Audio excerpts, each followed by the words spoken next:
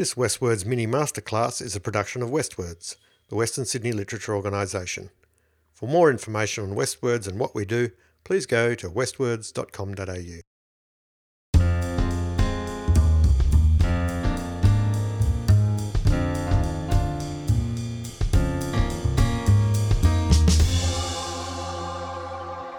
Welcome to today's Westwords Masterclass. I'm James Roy, I'm your host today. And today I'm going to be speaking with John Larkin. Now, John, I've known John for a long time. He's a multi-award winning author. His novel that came out in 2012 called The Shadow Girl won the Victorian Premier's Literary Award. And his book, The Pause, won the 2015 Queensland Literary Award. And he's also been shortlisted for the CBC Book of the Year Award for older readers for the same book. He's currently the writer-in-residence at Knox Grammar School and also at University of Technology in Sydney and also at Grammar School. Somehow he's managed to jag three of these writers-in-residence and still remaining in lockdown. I don't know how that works. He tells me he loathes adverbs, but he is deliriously happily married and has 5 children. Here's the other thing about John. John, he probably won't mention this in our podcast, but you do need to know that he's actually a fairly handy football player, soccer player. One of the great pleasures in my memories of John is watching him carve up single-handedly. Well, it was him and me, to be honest. Carve up a group of about 15 high school kids with a soccer ball. I didn't do anything. I just stood there and went, "Go, John." How are you, John? I'm good. It's nice to hear that memory. I'd forgotten all about that. I couldn't do it now, though, James. I've got a severe to crippling osteoarthritis in both knees and my right hip, which needs immediate replacement. So, well, that does. If you want to call those kids back, I'm sure they'd smash it this time. Well, you could maybe in that case, you could probably get a gig with a striker for my football club, Newcastle United. So anyway, look, we're struggling today with some low bandwidth, but we're gonna crack on and see how we get on. So today, John, I wanted to talk to you about how you create rising tension in your work, because I've seen you talk about this before, and I was fascinated to see the way you unpacked things like having two characters who are at opposition with each other and how that creates tension and so forth. But let's start with your approach to rising tension. What do you think is the most important part of how we approach rising tension in our stories? It's just something, I suppose, as writers, we don't think about it overtly. We do it almost through, it's through osmosis, I suppose. It's like, for me, if you have two characters, you have a binary opposite position. One character wants this, one character wants that. This character wants that character's death.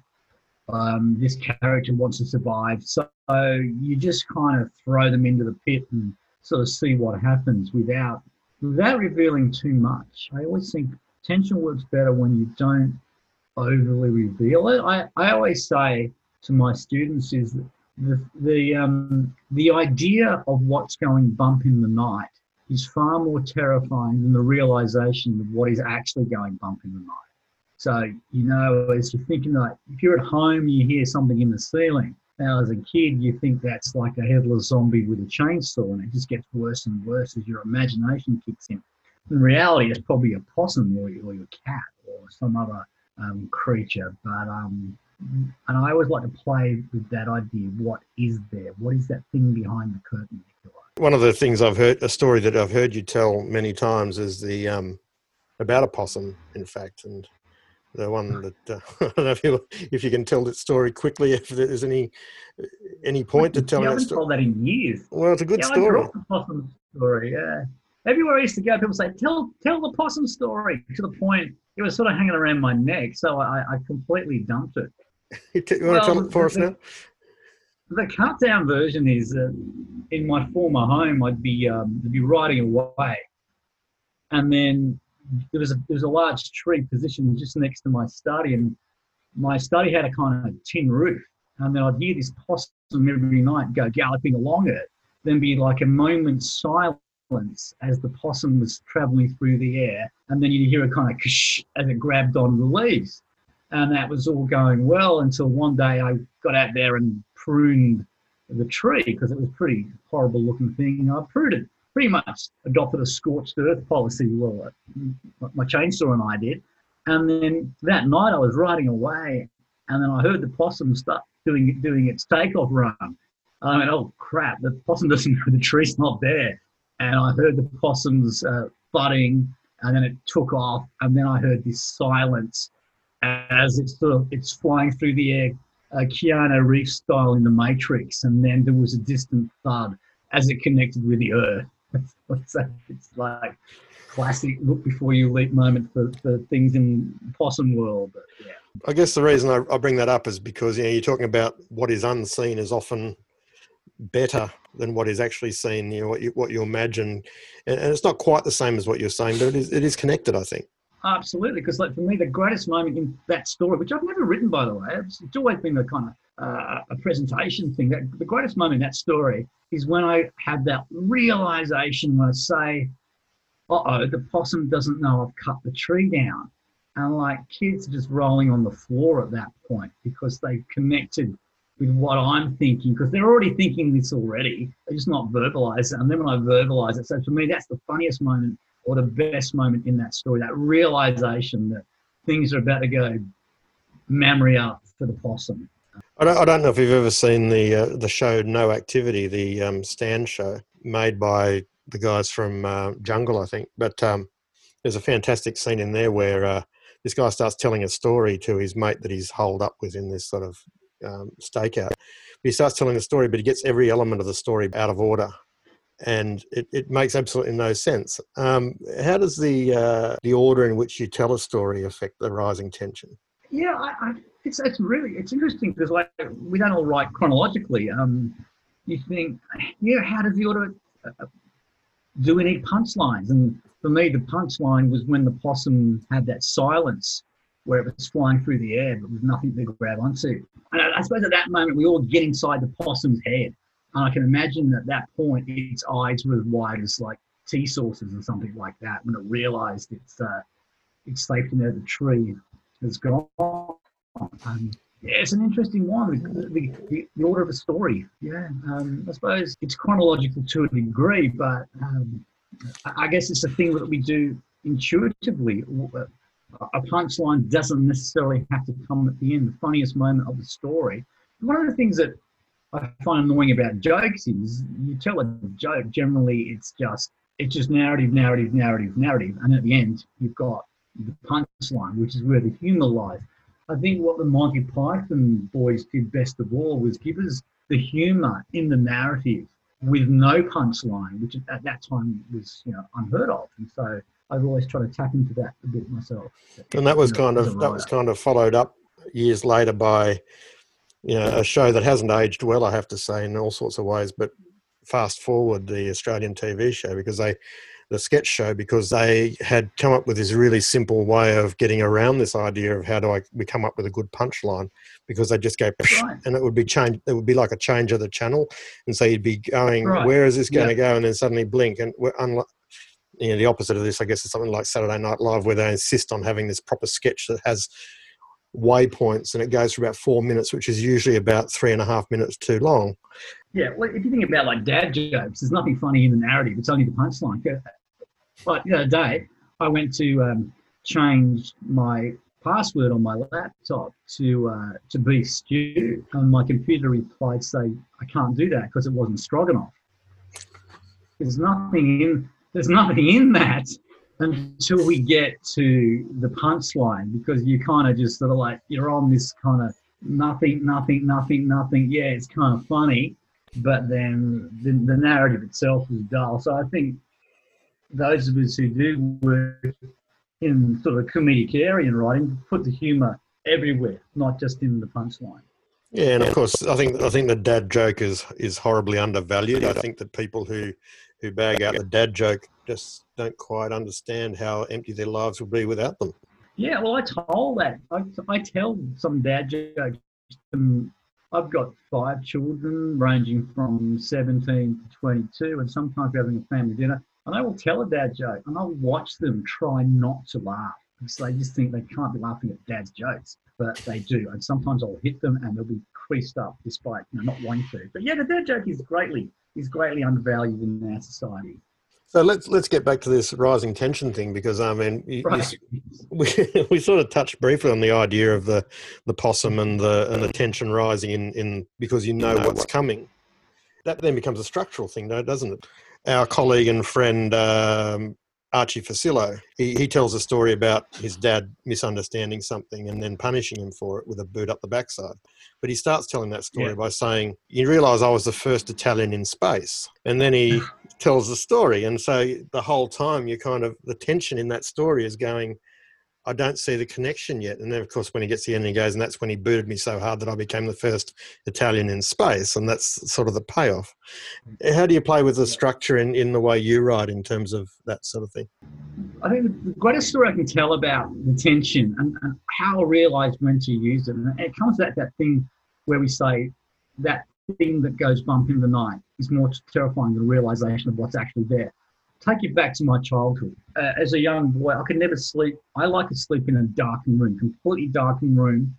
But as a young boy, I liked my door closed, no lights on, but I always felt safe when I could see that thin strip of light at the bottom of the door, because that thin strip of light represents safety. Someone's up there. Your parents are up looking out for you. Now, probably about 9 years old, my parents went out to some sort of 70s party, as parents used to do in the 70s. And can't imagine what they were doing there. But anyway, they went to these parties in the 70s. They were ubiquitous. But my sister was meant to be babysitting me. She's a few years older. So my sister, who was a party animal herself, came into my room and said, "Listen, loser, I'm going to a party myself. Don't tell mum and dad or I'll stab you with this sharpened chopstick." So off she went to her party, and I'm left alone in this dark house, completely by myself, 8, 9 years old. And I looked at the door, for this thin strip of safety light, and it wasn't there, of course, because everyone had gone out. So I crawled out of bed, crawled along the floor, because you're safe from monsters if you've got a light in the house. And I went back to bed, closed the door. Now the beam of light coming under the door almost blinded me, but I felt safe because the strip of light was on, even though no one was there. Anyway, I fell asleep. A little while later, I was awoken. And I looked back at the thin strip of safety light, and there was 2 black lines about halfway up. There was someone or something outside my door. So, of course, I went straight under my doona, because every child knows you're safe from monsters underneath doonas. They won't attack you. It's in the monster constitution. But I plucked up the courage, looked back at the light, and it was the 2 black lines were still there. Up I went again. This proceeded for about an hour. A little while later, I plucked up the courage. I said, Trish, is that you? Thinking my sister was standing outside my door to freak me out. And then I heard it. This little noise went, meow. My 2 cats were sitting outside my door, probably thinking this guy has access to milk. Whereas in my mind, it became a headless zombie with a chainsaw. And I think I realised at that point that the 2 black lines outside the door were far more terrifying than what was actually there, of course, which was nothing. It was a couple of cats. And so I've used that for that thing of what might be there, that lack of realisation. And for me, James, the best way to explain that is in the film, The Blair Witch Project. Now, I don't know if you've seen The Blair Witch Project, but for me, that worked brilliantly because the horror takes place off screen and your mind just goes into overdrive as to what's happening off screen. So if you think about what actually happens on the screen, scary in that film, well, there's absolutely nothing. It's all happening off screen. Well, I mean, we've discussed this before in conversation, but the idea that the movie Jaws only became properly terrifying right up to the point where we actually saw the fake shark. But prior to that, just the movement in the water and the music and all that sort of thing was far more powerful than a big fake shark that was clearly made up when we finally saw it, right? Yeah, so that worked brilliantly because there was no CGI back in 1977 or when it was made. And so they had a mechanical shark, which was rubbish, didn't work. And so Spielberg shot around the shark. So you had the idea of the shark, not the actual shark. Of course, but when it jumps on the boat in the end and starts eating Quentin Hull, you can almost see "Made in Hong Kong" written down the side of the shark, because at that point it ceased to become terrifying, even though he was eating Quentin alive. But it's that below the surface, that's the terrifying one, which they realised they probably should have done the whole movie like that. I don't know if you've seen the movie Free Solo. Is that the climbing of the mountain without, Mm. where they map it out? Right. He climbs, the guy climbs Half Dome or El Cap or one of these, a kilometre high without any ropes. And he did a promotional tour after the movie came out. So he clearly survived. He clearly doesn't die on the side of the mountain. Right. But I watched that entire film from between my fingers because it was so immensely terrifying, the idea that he might die, even though I knew he hadn't. How do you think, in writing we can create that level of suspension of disbelief? Yeah, it's an interesting point because like you mentioned before, my book, The Shadow Girl, like we know in the second chapter that she survives. Of course. Okay, we know she survives, and yet it's terrifying to think she's not going to survive when we go to her backstory, because so much happens to her. And I suppose at that point you're thinking, it's not enough for her to just survive. You want her to prosper. You want her not to be hurt. And that's what I kept doing, was like I kept pushing the boundaries of what more can I do to this character. And even though we did know, like the gentleman climbing the mountain, that we know he lived because he's there telling it retrospectively. The same thing happened, yet the tension is still there. I guess because we also we understand, perhaps better than we once did, we understand that the emotional scars and the emotional trauma and the psychological trauma that happens from events that occur to us are in many ways as bad as any physical thing that can happen to us. Well, in many respects, psychological abuse is worse, and we're hoping she'll get out of this situation unscathed. And I think that's what we're banking on. How does she get out of this situation? How does my character possibly survive when this happens? Even today, my wife and I are watching Blacklist, and we just discovered Blacklist during this lock-in period, and we're absolutely loving it. But there was one scene where the female protagonist is married to this guy who's obviously a spy himself, sent to spy on her, and they have this fight. My wife couldn't stay any longer because she was that scared. My wife actually ran out of our bedroom to go and bring some clothes in, and I thought, well, she knows because she's the protagonist. She's not going to die, but still, my wife felt that empathetic towards her. She ran out of the room. And that I guess that's the key, isn't it? The idea of empathy. And this is maybe slightly off topic, but I was saying to someone the other day that feels like we're in the age of the anti-hero in some way. I mean, you've got, certainly in this golden age of TV, we've got the people who we know we shouldn't be rooting for, like House of Cards and Tony Soprano, great example. A guy who represents everything we despise in a person, or everything we should despise, and yet we're kind of in their corner because he is basically just trying to keep his family happy and keep things together and so forth. Did you watch Sopranos all the way to the end? Yes.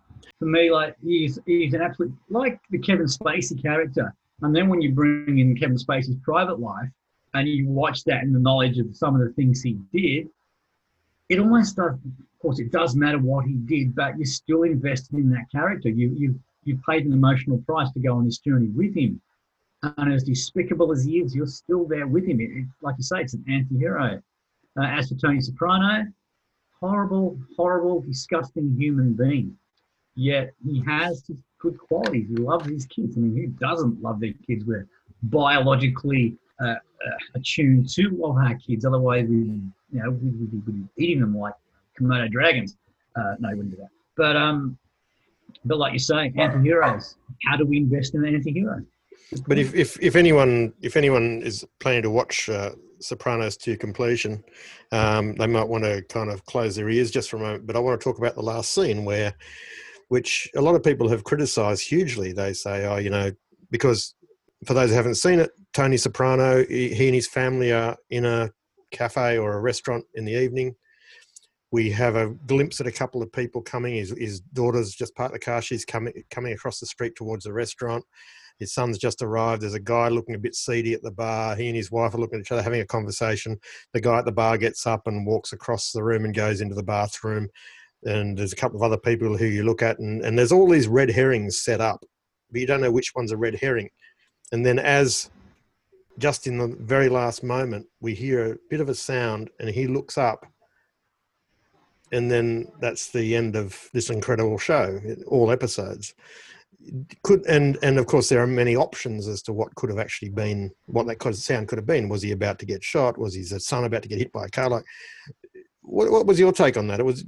I didn't see any other way they could have finished it, but a lot of people found it a bit unsatisfying. Yeah, I think people probably struggle with the lack of resolution, and yet the lack of resolution wasn't itself a resolution, because it kind of ends how you want it to end. Or I suppose if you're cynical, that they're leaving it open to do a Sopranos movie. Well, I can't do it now because of James Gandolfini's passing, but I actually thought the ending was perfect. Because it leaves you thinking, what happened? And it leaves you on that cliffhanger. And I think, well, that's what we try to do at the end of each chapter. You want to make your reader keep on reading. But Sopranos took it to the next level by having an end at this cliffhanger moment. So you're going, oh no, what happened? So it creates this whole other, I suppose, industry online as people are chatting about what happened, what's going on. And I suppose that brings other people into the Sopranos, into that narrative too. So I actually thought it was perfect. I guess it was also a concession, perhaps, by the writers that we couldn't let him necessarily win after he's done all these incredibly awful things for his show. We can't let someone like that win, but at the same time, the bad guy doesn't always get sorted out, does he? Yeah, good things happen to bad people. So in that situation, we just don't know. We there's something afoot, but we don't know what it is. We want to look behind the screen and see what really happened. So when did it finish? It finished over 10 years ago. We're still having this conversation. And so that's a healthy thing that the writers did. They kept that conversation alive, and people will still come. Like your audience now, who probably haven't maybe even heard The Sopranos, might go and start hunting it down now. Well, they definitely should. And when they finish watching it, maybe they can let us know what actually happened to the Russian in the woods. The Russian in the woods. You remember the Russian in the woods? I remember the Russian in the woods. There's a spurt of blood as he gets shot, but they never find his body. I don't know. Nobody never got resolved. His body. Yeah. Shooting in snow is almost impossible, because you've got pristine snow. Someone comes in for a scene, cut, go back. The snow's already trudged up. How do you do it? If I was directing that, I'd say we're not shooting in snow. No, that's we right. We do a single take. And just to finish this kind of thread we're on, I think part of the genius of Game of Thrones, of George Martin, when he starts eliminating really important characters very early on in the show, it kind of builds tension so that we know that no one is actually safe. Well, it's the same as like we all watched, I suppose, given the state we're not our health family, we watched Contagion the other night. Probably not a great idea in the climate, but we watched it anyway. And you're watching a film where you've got Gwyneth Paltrow, major Hollywood star, Oscar winner. She's dead within 5 minutes. Then Kate Winslet turns up, another major Hollywood star, Titanic, the whole box and died. I think she won an Oscar, I'm not sure. But she's dead within half an hour. So you think, well, that's it. All bets are off now. Who else is going? Anyway, good. The other thing I want to talk to you about, John, is I've heard you talk about a fairly common kind of scenario that you might see in a middle grade or a young adult book, where you've got a person in authority, such as a principal or whatever, and someone who is in a position of the opposite, like maybe the child character. You've got an interesting way of approaching this that surprises a lot of young people when they hear you do it. Can you talk us through that? Oh, for me, like controlled, and I mean, for me, the greatest thing for a writer to do is a thing called anger and eloquence. And you can do that in writing, because you know when you lose the plot in reality, you get angry, you get heated up, and your words fail you. But as a writer, when you combine anger and eloquence, that's so powerful. But what you're talking about here, James, is when, if, say, a character at school has done something wrong, and maybe the school bully or whatever, the antagonist loses their plot and is yelling out, I'm going to kill you, I'm going to kill you, I'm going to kill you. That's not really a threat. But if that same person, the antagonist, comes up to, whispers in his ear, I'm going to kill you. Now, it's far more terrifying, because that's thought out, it's measured, rather than, say, someone screaming at someone in absolute anger, if that makes sense. It's like when a mafia boss, like in mafia, the bosses, the ultimate boss, he's got no physical threat himself. He's a wee little man, about 60, 70. If he kisses someone on the cheek, it's that's a symbol of affection for generally, but we know what that actually means. That's the mafioso kiss off. That person is going to die. I'm going to die horribly. So I kind of love playing with that controlled and meted out aggression, as opposed to when you've just lost the plot and you're screaming. So, John, you've spoken in the past about something. I've forgotten the name of it, but I remember that you've got a name for something that doesn't seem to have a proper name that you'll find in creative writing courses. What was that again? Remind me. All right. Okay. This, I think, is so important. We don't have a name for it. It's that thing that keeps you reading, whether that's an investment in the character, investment in the story, investment in what's going to happen to my characters, with that emotional investment, if you like. So it's that thing that keeps you up late at night. It's way past your bedtime. You might have to get an early flight in the morning. It's midnight in your hotel room, but you're going to keep on reading because you are having an emotional investment. So I call that the story driver. It's that thing that keeps us going to find out, does the boy get the girl? Does the payoff come to fruition, and so forth? So, John, as is tradition on our mini masterclasses, we give you an opportunity to give us your website in case anybody wants to track down your work or track you down. What's your website? I actually don't have a website. Don't have a website? No, I used to have a fan site, but that I think the fan grew up and and sort of shut the site down. I've met my fans and they're both lovely. Yeah, you have your fan meeting in a phone booth. It's always handy. You can bring sandwiches. That's right. Look, if fans, I'm always contactable through my publisher, Penguin Random House. If people are desperate to communicate with me, they can do so via there. That's the best way to do it. You're writing anything at the moment, or are you just busy helping other people with their writing? More that. I mean, I'm after, like, my last book was a positive book about suicide. The one before that was about a homeless girl I met during the school talk. So I put a lot of emotional investment into those books. So I kind of wanted to breathe for a while and then just focus on my family and teaching. But yeah, things are happening again. It's like we've both been through that same period, James. We both might have been quiet for quite some time. And I think that's okay. It's okay to have hiatus. I don't have this rush need desperately be published straight away now. I'm not chasing the next book. I'm letting things happen slowly. That's probably the light I always wanted to be. Yeah, maybe we're publishing too many books because people are just trying to keep on top of the next advance or whatever, and maybe people need to take a breath and write better. Yeah, I always think the Jean-Dominique Bauby approach is the best one to writing. You know the story of Jean-Dominique Bauby? No. He wrote The Dog Can Go on the Butterfly. Right. And he did it, having got locked-in syndrome. He could only blink. So he managed to blink a book by interpreting the blink. So an assistant would read out the letters of the alphabet and he would blink. When she got the one he wanted, he wrote an entire book that way. And he had pause for thought. I think a lot of our books, we wouldn't be flooded so much with so much rubbish if we actually took the time to blink our books, or at least take that level of focus rather than just racing to get my next book on the shelf. Yeah, indeed. Listen, John Larkin, thank you so much for talking to us. We will catch up again sometime in the future and have another chat. Always a joy, James. Lovely talking to you. Bye, everyone.